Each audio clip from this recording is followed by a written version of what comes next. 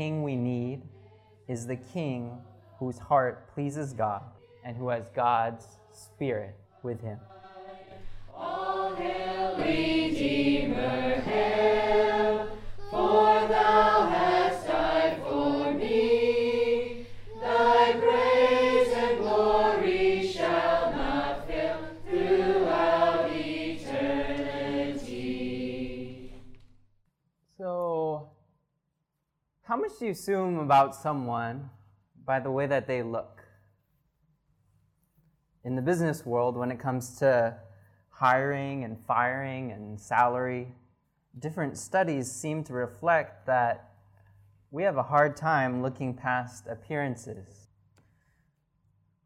For example, why is it that one study in an economics and business journal finds that bank CEOs with above average looks get paid 24% higher than bank CEOs with below average looks?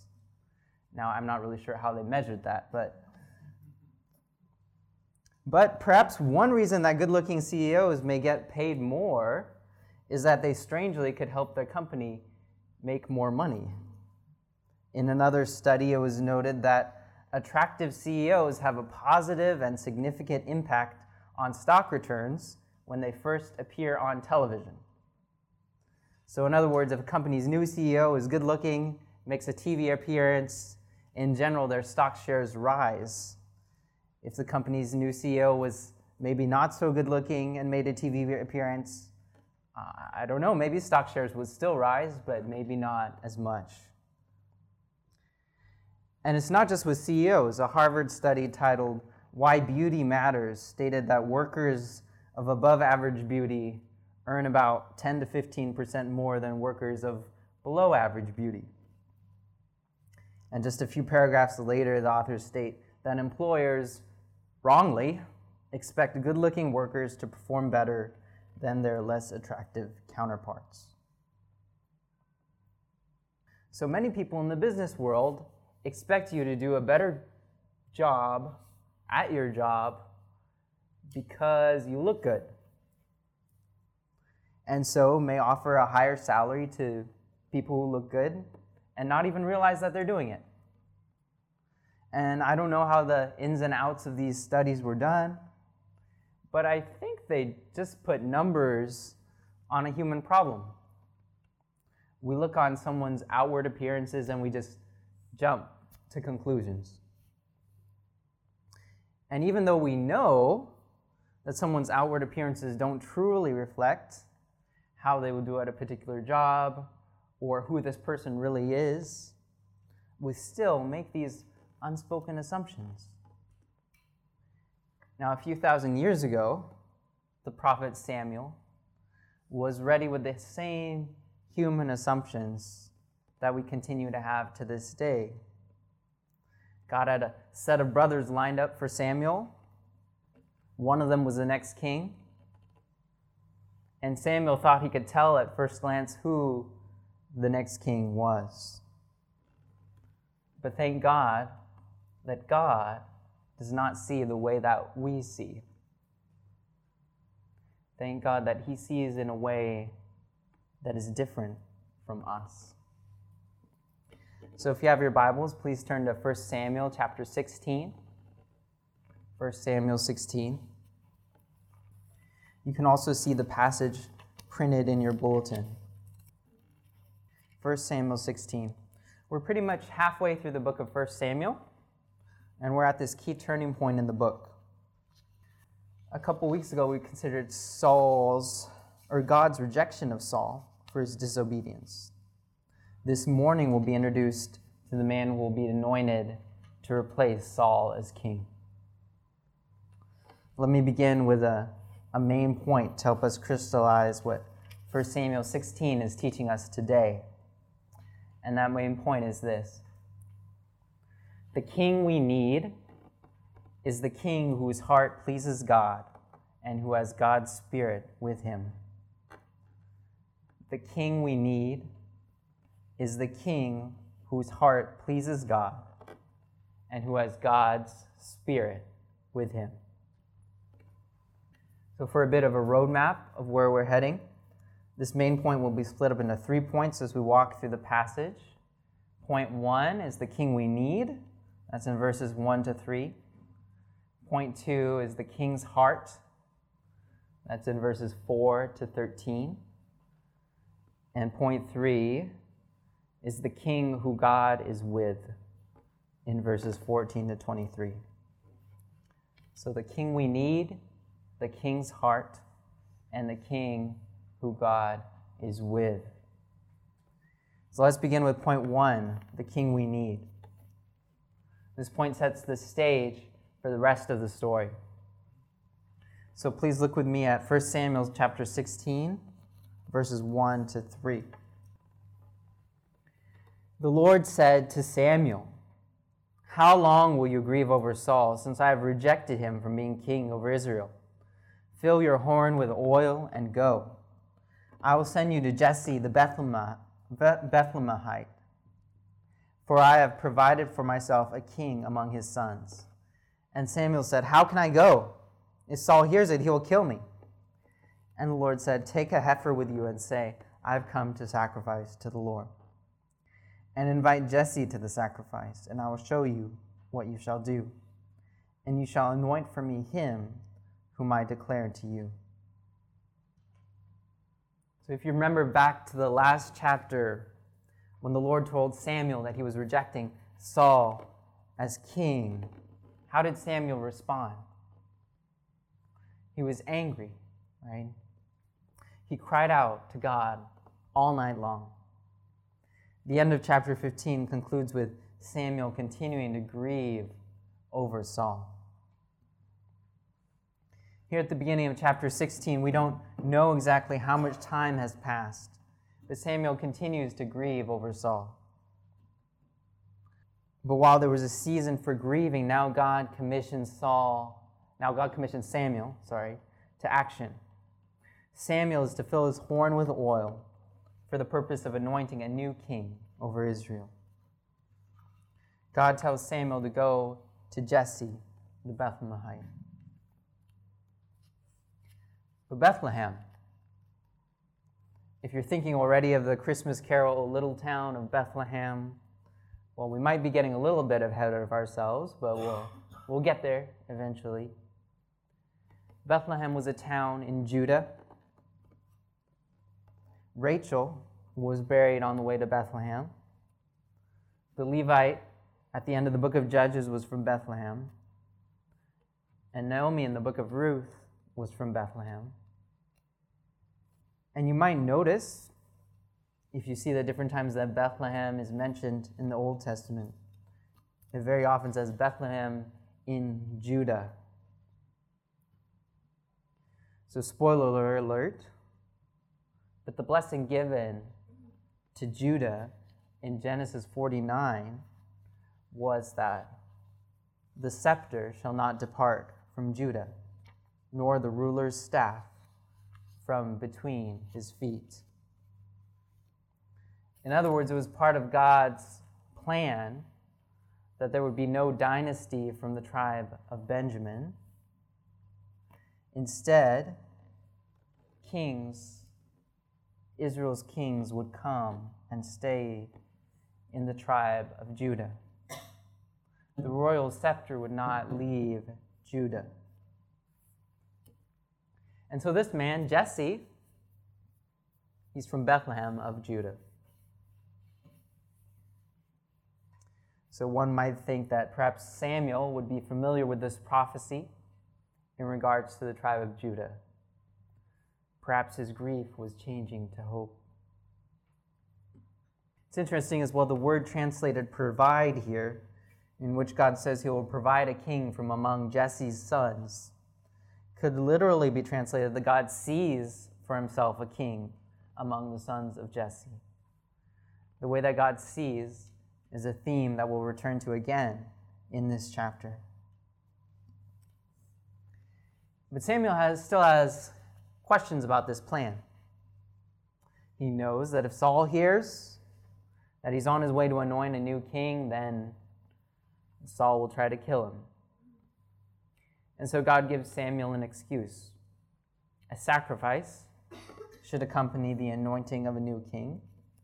So Samuel is just to say that he goes to sacrifice.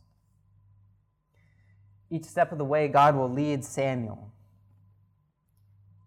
And God will declare to Samuel who he should anoint.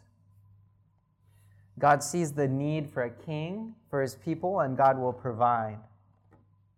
Unlike with Saul, who was the people's choice for king, now we await who will be God's choice for king.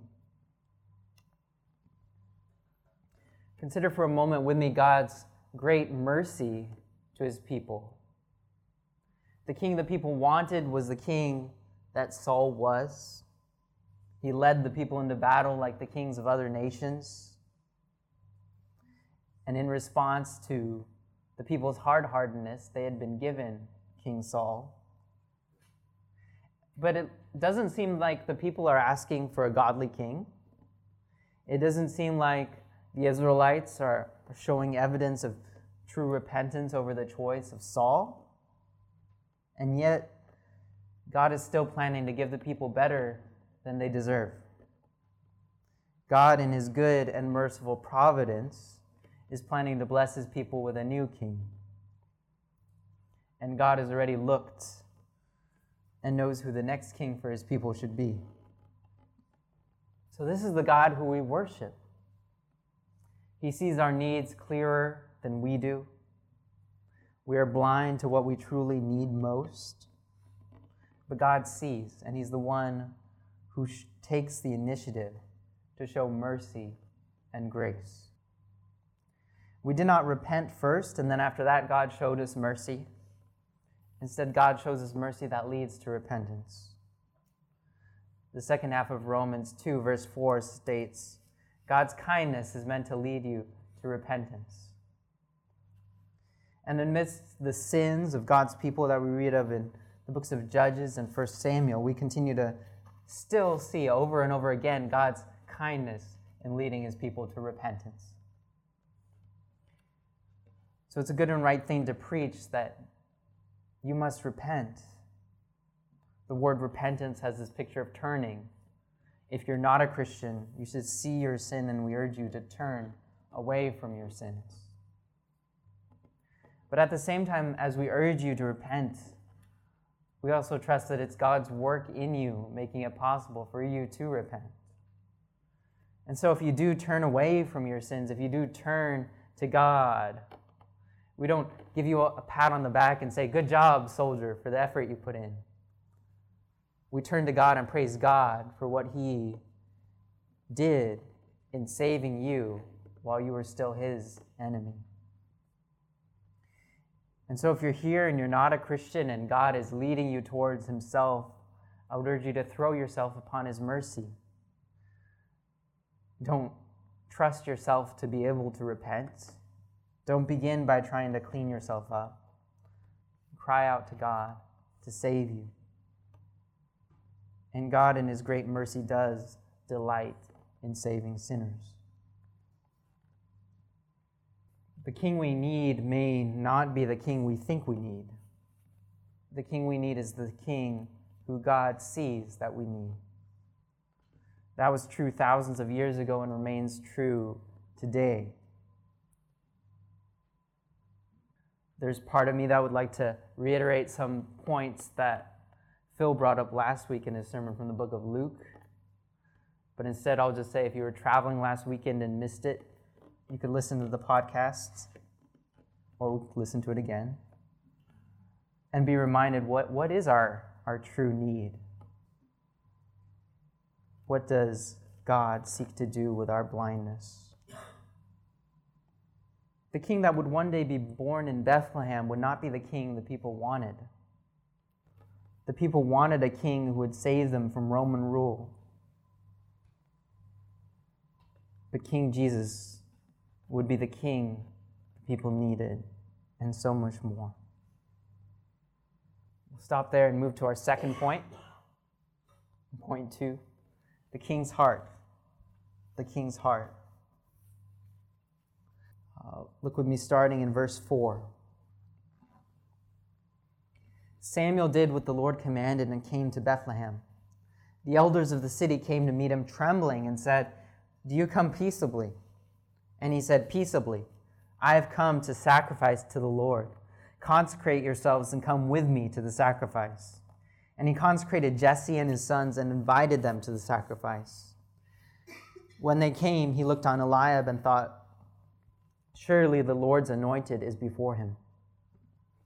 But the Lord said to Samuel, "Do not look on his appearance or on the height of his stature, because I have rejected him. For the Lord sees not as man sees. Man looks on the outward appearance, but the Lord looks on the heart." Then Jesse called Abinadab and made him pass before Samuel.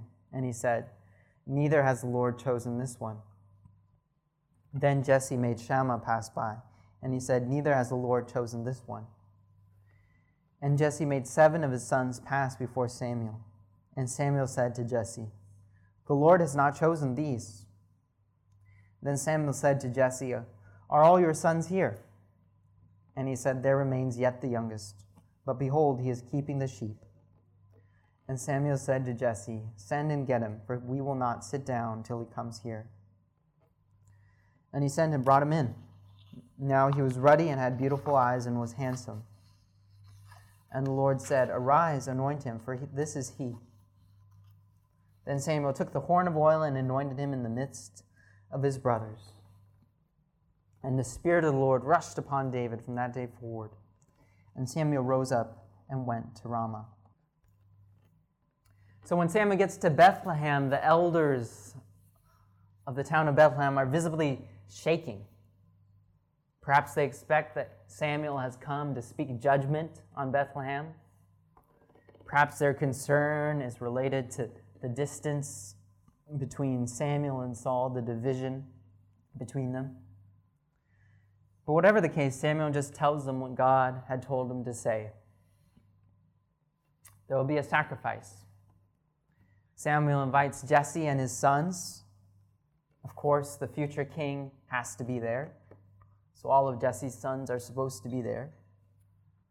And when Samuel sees the oldest son, Eliab, he thinks to himself, that for sure, this is the man that God had sent him here to anoint. Samuel thought he could tell by a first look. But knowing what Samuel is thinking, God speaks and says, "Do not look on his appearance or on the height of his stature, because I have rejected him. For the Lord sees not as man sees. Man looks on the outward appearance, but the Lord looks on the heart." Eliab is good-looking and tall. But does that sound familiar? Saul may have been head and shoulders above the rest of the men of Israel. Perhaps Eliab was a close second. But shouldn't that give Samuel pause? Saul looked the part of a king, but was disobedient to God. Eliab looks kingly in a Saul-like way, but that is not how God decides who should be king. God doesn't look at people the way that people look at people. We look at the outward appearance, but the Lord looks at the heart. So Jesse continues to have his sons line up and pass by Samuel, and with each one, Samuel says, "No, the Lord has not chosen this one," until there is no son left. Samuel knows that God had told him to anoint one of the sons of Jesse, and so he asks Jesse, "Well, do you have any more sons?" And almost like an afterthought, Jesse says that he does. There is the youngest one who's keeping the sheep. Now, when we met Saul, he was unsuccessfully looking for his father's donkeys.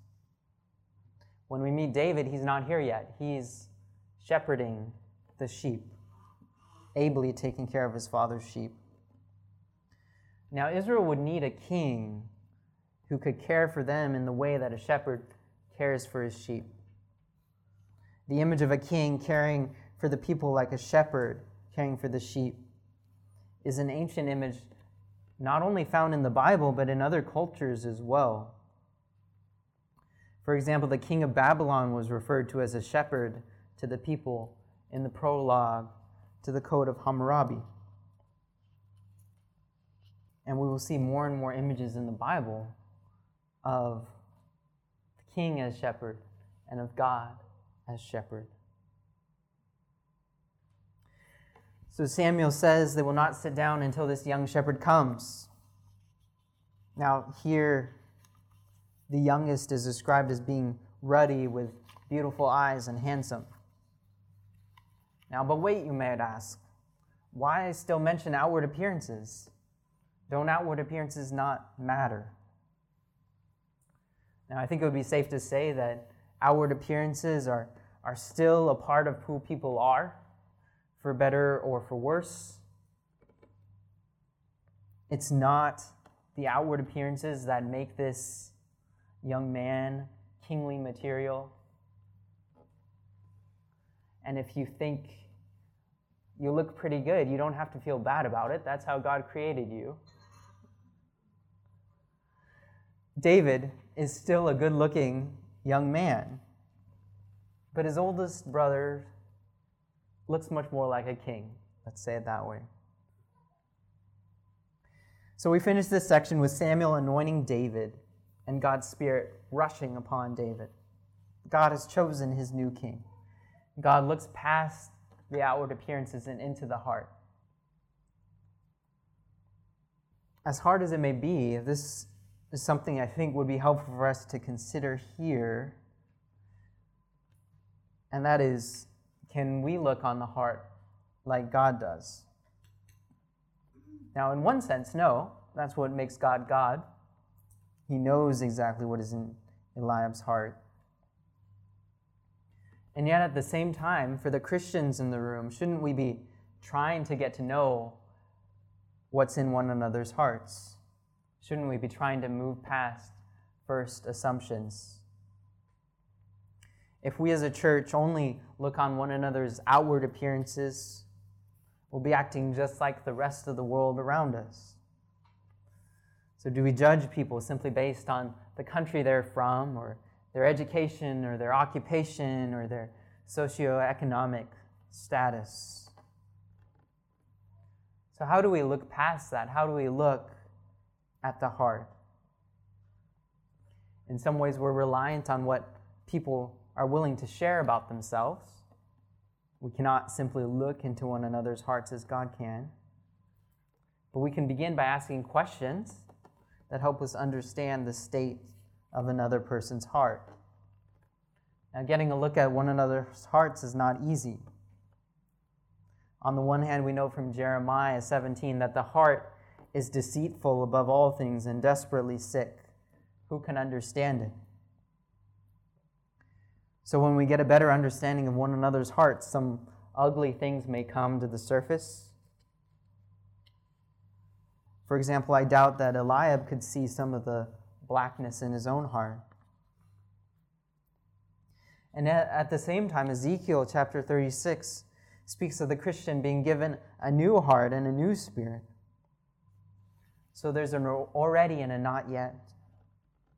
Our heart transplants have already happened at conversion, so our hearts are not controlled by sin, but sin still has its pull.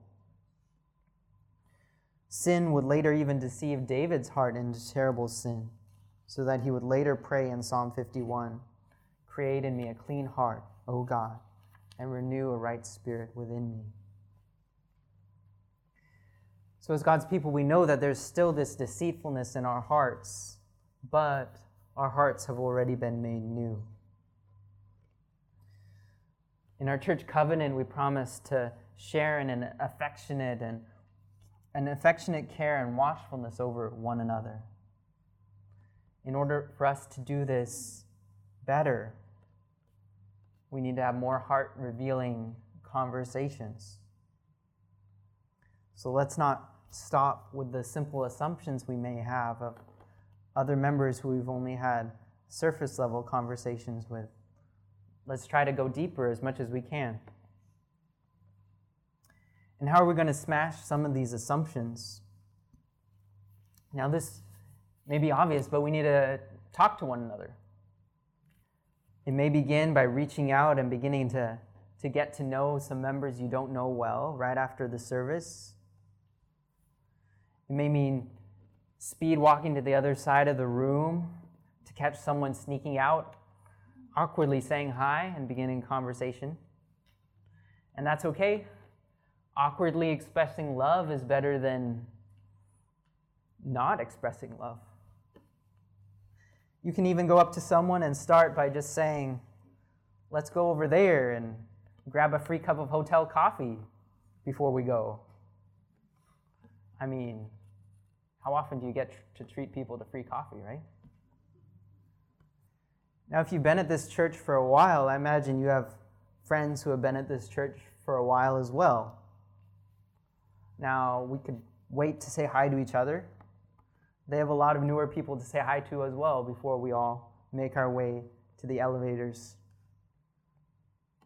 And I trust that as we show an affectionate care and watchfulness over one another, our conversations won't end with 5-minute after-service chats. But we need to start somewhere, don't we? Perhaps some of our conversations can be trying to figure out when during the week we might be able to get together with another member. Where do they work? When is their lunch break or maybe coffee before work? We can brainstorm further opportunities to care for one another. And as we continue to walk with one another, may God give us grace to love one another in spite of how ugly and complicated, how messy our hearts may be. That brings us to the end of our second point, the king's heart. In the books of 1 and 2 Samuel, we'll continue to get to see something of David's heart. His heart will not always be as pure and as true to God as it should, but his heart will remain moldable in God's hands. So let's move on to our third point, the king who God is with. The king who God is with. Now the Spirit of the Lord departed from Saul, and a harmful spirit from the Lord tormented him. And Saul's servants said to him, Behold now, a harmful spirit from God is tormenting you. Let our Lord now command your servants who are before you to seek out a man who is skillful in playing the lyre. And when the harmful spirit from God is upon you, he'll play it, and you will be well. So Saul said to his servants, Provide for me a man who can play well and bring him to me. One of the young men answered, Behold, I have seen a son of Jesse the Bethlehemite, who is skillful in playing, a man of valor, a man of war, prudent in speech, and a man of good presence, and the Lord is with him. Therefore Saul sent messengers to Jesse and said, Send me David your son, who is with the sheep. And Jesse took a donkey laden with bread and a skin of wine and a young goat and sent them by David, his son, to Saul. And David came to Saul and entered his service, and Saul loved him greatly, and he became his armor-bearer. And Saul sent to Jesse, saying, Let David remain in my service, for he has found favor in my sight. And whenever the harmful spirit from God was upon Saul, David took the lyre and played it with his hand. So Saul was refreshed and was well, and the harmful spirit departed from him. First, I'd like for you to notice the contrast between how the second point ended and how the third point begins. So back in verse 13, it says that the Spirit rushed upon David from that day forward. Here in verse 14, it says that the Spirit of the Lord departed from Saul. The Spirit of the Lord had already rushed upon Saul in the past. For example, when Saul led the defeat of the Ammonites in chapter 11. But note the distinction with David. Verse 13 says that the Spirit rushed upon David from that day forward. The Spirit would continue to be upon David as king. And so at this turning point with verses 13 and 14, the king who God is with is not the rejected Saul, it is the anointed David. And it gets worse for Saul. Not only has the Spirit of the Lord left him, but a harmful spirit from the Lord is now tormenting Saul. It's difficult to say exactly what this harmful spirit is. Many think that it is an evil spirit. Some think that this may be referring more to some bodily discomfort that affects the spirit. But whatever this harmful spirit is, this is a reminder that even what is evil in this world, whether natural or supernatural, is all under God's sovereign rule. Satan needed God's permission to afflict Job in the way that he did. And perhaps it's similar here, with an evil spirit having wanted to afflict Saul, perhaps even much earlier in his reign. So some of you may be wondering, so if this is an evil spirit, is this evil spirit controlling Saul? And I think we see in the language of the passage that it's afflicting or tormenting him, but it's different from controlling him. Saul's spiritual life is continuing in its downward spiral, but there's still a way to go before hitting rock bottom. Now it's interesting that even Saul's servants give God the credit for this harmful spirit, telling Saul that this is a harmful spirit from God. Saul's servants understand that everything is under God's rule and God's hand. And then Saul's servants give a suggestion to find someone skillful on the lyre, and Saul says to do so. One of the servants mentions his familiarity with one of the sons of Jesse.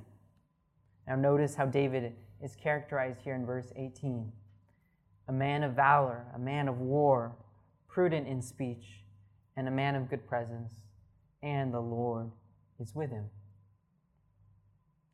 I think that each of these descriptions has its capstone with the last words, the Lord is with him. That is the most important thing about this young man, David. Not the fact that he's a young warrior or that he's wise in his words, but the fact that the Lord is with him. It's interesting that a young shepherd boy could already have this kind of reputation in the king's court. So Saul sends for David. David came to Saul, and Saul really likes David. He uses the word love. We'll see that Saul doesn't continue to love David. But David becomes his armor bearer. Samuel warned of a king who would take whatever he wanted, and Saul does have the power to take. Saul takes Jesse's son David and places him by his side. But how's this for a turn of events? David has just been anointed king, and now he's asked to serve the current king. One would imagine that many men in this situation would be thinking of how to overthrow the king. If someone made the story of, if Hollywood made this into a movie, they'd be tempted to have David already plotting to overthrow Saul. But that's not what David's doing. David is simply serving Saul. When the harmful spirit from God was upon Saul, David took the lyre and he played it, and the harmful spirit would leave Saul. One can imagine David, the young man with God's Spirit on him, praising God in song, and the harmful spirit leaving the room. Perhaps David even played some of the tunes that would become some of the psalms that he would later write down. The contrast is so clear here, isn't it? God's Spirit has left the current king. God's Spirit is on the anointed king. And this matters so much more than David or Saul's appearances or height. This matters so much more than David or Saul's skill on the battlefield or skill on an instrument. What matters is that God is with David. Samuel told Saul in the previous chapter that the kingdom has been given to a neighbor who is better than he is. But the reasons that David will be a better man and a better king are rooted in the fact that God is with David. But friends, as good as David would be, we still need a king greater than David. David can be thought of as Israel's greatest king. It would be through David that God's promises to Judah would be fulfilled. But what does that have to do with us today, living around 3,000 years after David? We don't need a king to lead us into earthly battle. We need a king who will save us from ourselves, who will take away our sins and save us from the punishment of death. We need a king who is both the good shepherd and the spotless Lamb of God. Samuel only had a foreshadowing of the importance of what he was doing when he anointed David. Normally, the king is to listen to the prophet because the prophet speaks the words of God. Saul did not listen well to the words of Samuel. Later, David also would need to listen to the words of the prophet Nathan. Both Saul and David needed prophets to speak God's word to them, to point out their sin and call them to repentance. But there's one situation later in the Bible in which the prophet must listen to the king, and that prophet's name was John the Baptist. And so we read in Matthew chapter 3, verses 13 to 17. Then Jesus came from Galilee to the Jordan to John to be baptized by him. John would have prevented him, saying, I need to be baptized by you, and do you come to me? But Jesus answered him, Let it be so now, for thus it is fitting for us to fulfill all righteousness. Then he consented. And when Jesus was baptized, immediately he went up from the water, and behold, the heavens were opened to him, and he saw the Spirit of God descending like a dove and coming to rest on him. And behold, a voice from heaven said, This is my beloved Son, with whom I am well pleased. John thought that Jesus should baptize him, but he listened to King Jesus and baptized Jesus. And it's here in Jesus' life, one of the places where we see this, it's here in Jesus' life that we see such a clear picture of God's Spirit resting on Jesus. And the Spirit of God would rest on Jesus for all of his earthly ministry. The king greater than David would never be in danger of having God's Spirit taken from him. And not only would the Spirit of God rest on Jesus, but Jesus himself had the authority to, with the Father, send the Spirit so that God would continue to be with his people. Jesus was and is God with us. And Jesus was not willing to leave his people as orphans when he left this earth. Jesus sent his Spirit to continue to speak what Jesus would have him speak. So as Christians, we have the Spirit of God living in us. Isn't that amazing? Not only was God with King Jesus, but King Jesus was God.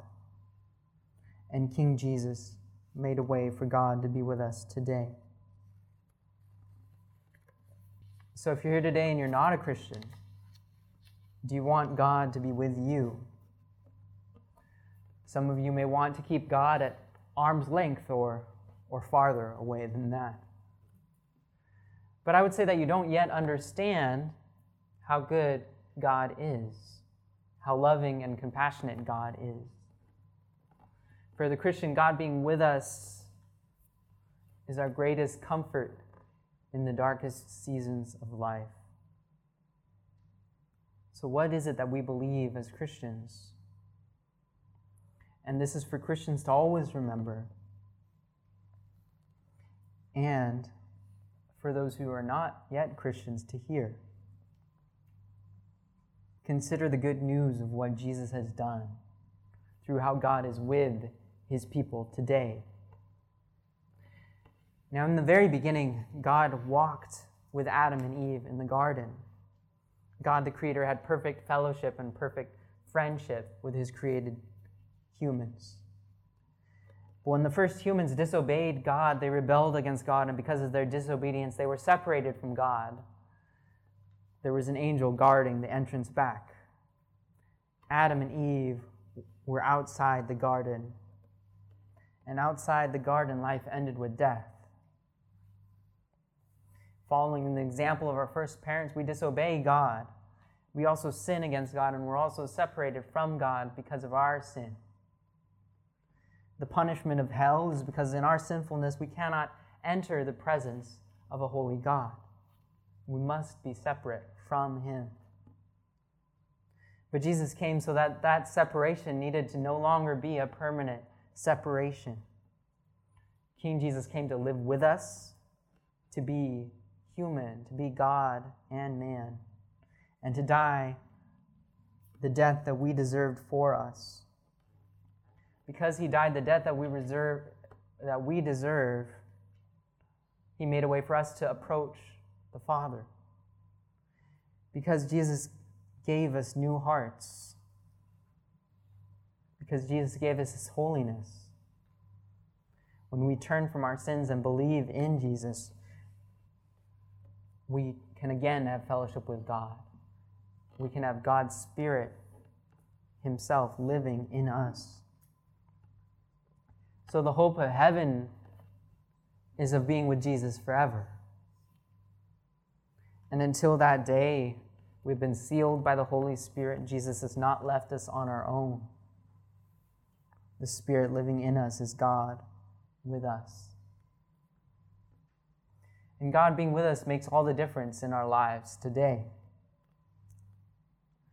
The Christian speaks of the fruit of the Spirit, because the Spirit is changing our very beings to become more like Jesus. And that bears good fruit. Perhaps you've thought to yourself after a good conversation with a brother or sister, after hearing her testimony, or what God is doing in his life recently, we're amazed at what God's doing in someone's heart. It's because God's Spirit is changing this person, starting with the heart. Out of this person's new heart flows good things. Being united with Jesus is such a wonderful privilege. To think on this unity that King Jesus prayed that his followers would have. You could spend some time reading and considering John chapters 14 to 16 this week. God abiding in us and we abiding in God. And God the Father and God the Son have sent the Spirit. Author Mako wrote in his book, Delighting in the Trinity, the Spirit's personal presence in us means we are brought to enjoy the Spirit's own intimate communion with the Father and the Son. The Spirit's personal presence in us means we are brought to enjoy the Spirit's own intimate communion with the Father and the Son. And he continues by saying, the new life the Spirit gives is a life of warmth, for it is His own life of delighting in the Father and the Son. Because of God in us, we have this taste, we have this experience of delighting in God. That is the joy of God being with us and in us as believers. It's a mysterious and wonderful union with the triune God. We've begun to enjoy it now, and we'll have the privilege of enjoying it in its fullness into eternity. Let's think on that. And brothers and sisters, let's close in prayer. Heavenly Father, we praise You, God the Father, God the Son, God the Spirit, for who You are and for what You have done. We praise You that because of Your Son coming and living with us, dying and rising for the forgiveness of sins,